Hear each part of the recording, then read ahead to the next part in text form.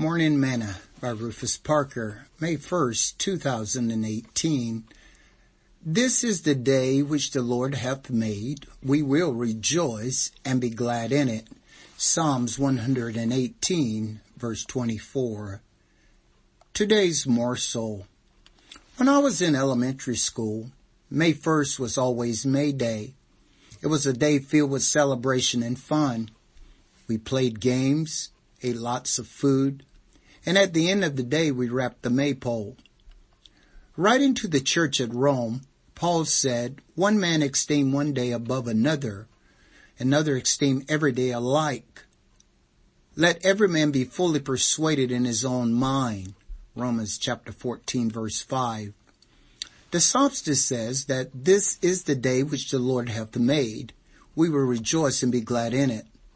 Notice that he makes this comment as if it were a new day made just for him, for the very occasion or the things that he was facing and going through.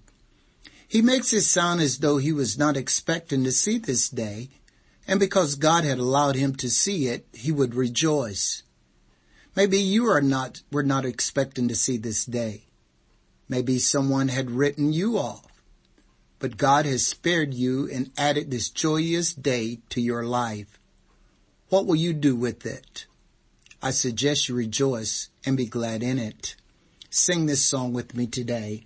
This is the day that the Lord has made, I will rejoice and be glad in it, This is the day that the Lord has made. I will rejoice and be glad in it. This is the day that the Lord has made. Thought for today, and everything give thanks.